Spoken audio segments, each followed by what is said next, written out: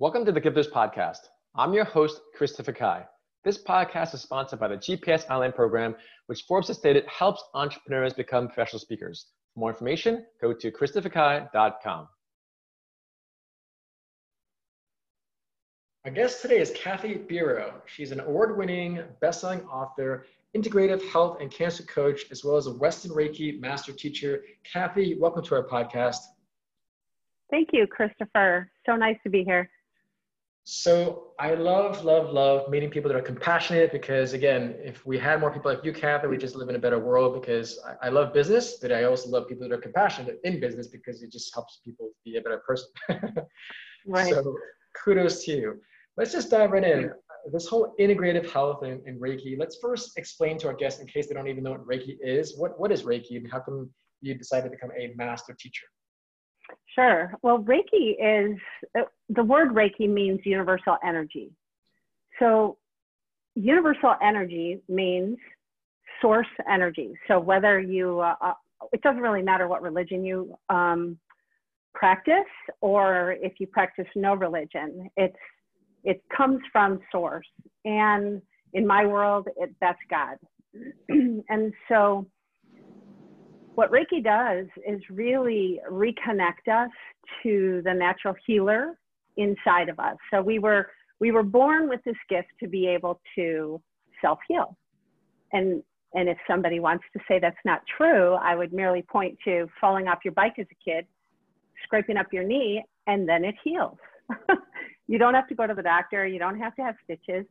We have this innate ability, but as you know, life and being human kind of weighs heavy on us as we grow up. We really forget about it. We stuff it down and kind of lose sight of our soul activity. And so Reiki activates that and reminds you that healing isn't just about the physical. It's really also about the emotional, and well, it works with stress. I mean, it's basically a therapy. It was used in Japan, you know, for decades and decades, hundreds of years. The word Reiki was first appeared in text around, I think it was 26 BC. So it's been around a really long time. And it wasn't until a gentleman by the name of Mikao Usui in the late 1800s in Japan basically systematized it and said, I want everyone to know how to use this. So today there's a difference between Western Reiki and Jikiden Reiki, just not that Reiki's different, because Reiki's the same no matter what, but the way it's taught. And in the original Reiki, which while I'm a Reiki master teacher in Western Reiki, I'm also certified in Jikiden Reiki. And the beauty of Jikiden Reiki is that we want everyone to know how to use this. It's not about making tons of money or becoming exclusive. It's like a household, like a Band-Aid, right? Yeah. But with a more permanent shift in your body. Yeah, and from my understanding, again, correct me if I'm wrong, like you have Reiki, it's Japanese, and Qigong is Chinese, and then you have Prana, which is Indian, but it's all like this Eastern thought of that energy, because again, we have our physical bodies, but there's so much more internally, and as what you're referencing, right? There's so much that we can heal on the inside. So I'm curious, so is that a fair assessment? Again, Reiki, Qigong, and Prana, I'm not sure if you're familiar with it. So I would say that Reiki is different from the other energy work, and I can't, you know, I'm not enough of a scholar to be able to tell you exactly how. I'm more of an experiential learner. Got it. And so from the time I was diagnosed with stage 4 cancer in 2005, I've really kind of been on this path of trying to figure out what worked for me. And so I explored all these different energy modalities that you're talking about. And it wasn't until I experienced Reiki that I really started feeling a shift in my body. Wow. And so I don't know. I mean, I guess maybe I'm biased, but I would say Reiki has a different way of healing because it really goes to the soul. Yeah. I'm curious, is there anything that we can do that, can we learn Reiki on our own, or I mean, just like basic things, like for instance, like meditation, when I Yeah. encourage people, just start focusing on your breathing or your diaphragm. So in Reiki, is there any things that we can just do basically just get a little taste of it, or? Yeah. So the funny thing about Reiki for me, right? So you don't need to actually be taught Reiki. I was not, and I was using it. I didn't know that's what I was using. It wasn't until I took a class that, I was like, oh, that's what that is. So really anyone can do it. The way I started receiving Reiki was actually through meditation. So I was diagnosed in 2005 with stage 4 inflammatory breast cancer, which is at that time, the prognosis is a little better today, but at that time, prognosis was not good. And I spent a lot of time on my couch and made a decision that I was going to use that time in the best possible way, because I really couldn't do anything else from all the chemo and everything. And I just started meditating, doing visualization work. And then as it turns out, Reiki was coming to me. And I just wasn't getting, as sick as everyone else with the same diagnosis. I also was learning about food as medicine at the time, but I can talk about that in a second. So a year later from that diagnosis, I was diagnosed again with a high-grade tumor in my head and neck. Wow. Unrelated.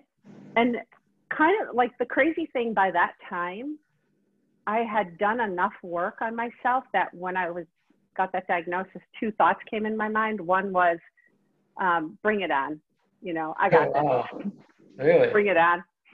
And then the second thought I had was, clearly I have not learned what I was supposed to learn. So I have a lot more work to do. Which is what?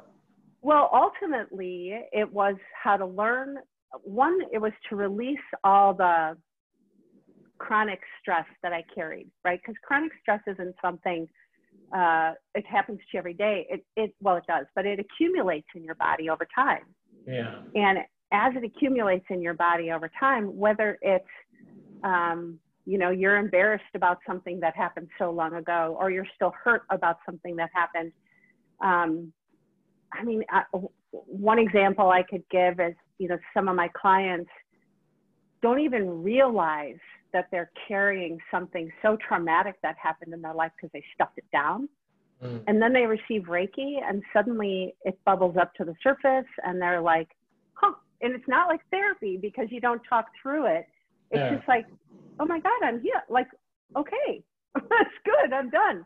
And then I see their cancers shrink. So, and their doctors see it too. So it's not, not like crazy cancer lady, but it, crazy, really, amazing cancer survivor lady. It brought so much healing to me spiritually. And so one example from my own personal story would be, so my husband is Asperger's and my oldest daughter is also Asperger's. So that's autism spectrum disorder. They're high functioning, but I didn't know that my husband was Asperger's for the first 25 years. We were married. Wow. Maybe 20. Oh no, probably like 25. But I knew like our marriage was really difficult.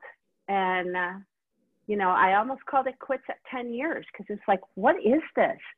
Because it really came on in his 20s in a much stronger way than it was earlier when I had met him.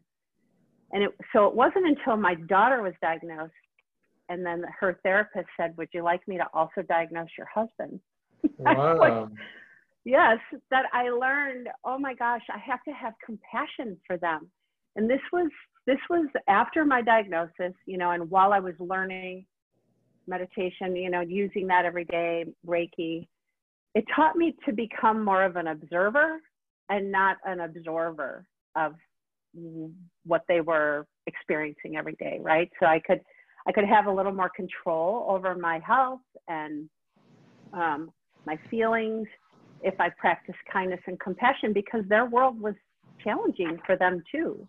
Yeah. So, for me, Reiki, it expanded my awareness and my understanding that thoughts create feelings and feelings create action. So your thoughts have to live in a space of kindness and compassion in order to have a positive impact, not just on yourself, but on others. That's so powerful, Kathy. Really appreciate you sharing that with our guests today. How can our guests read your book and stay connected with you? Oh, well, it's on Amazon.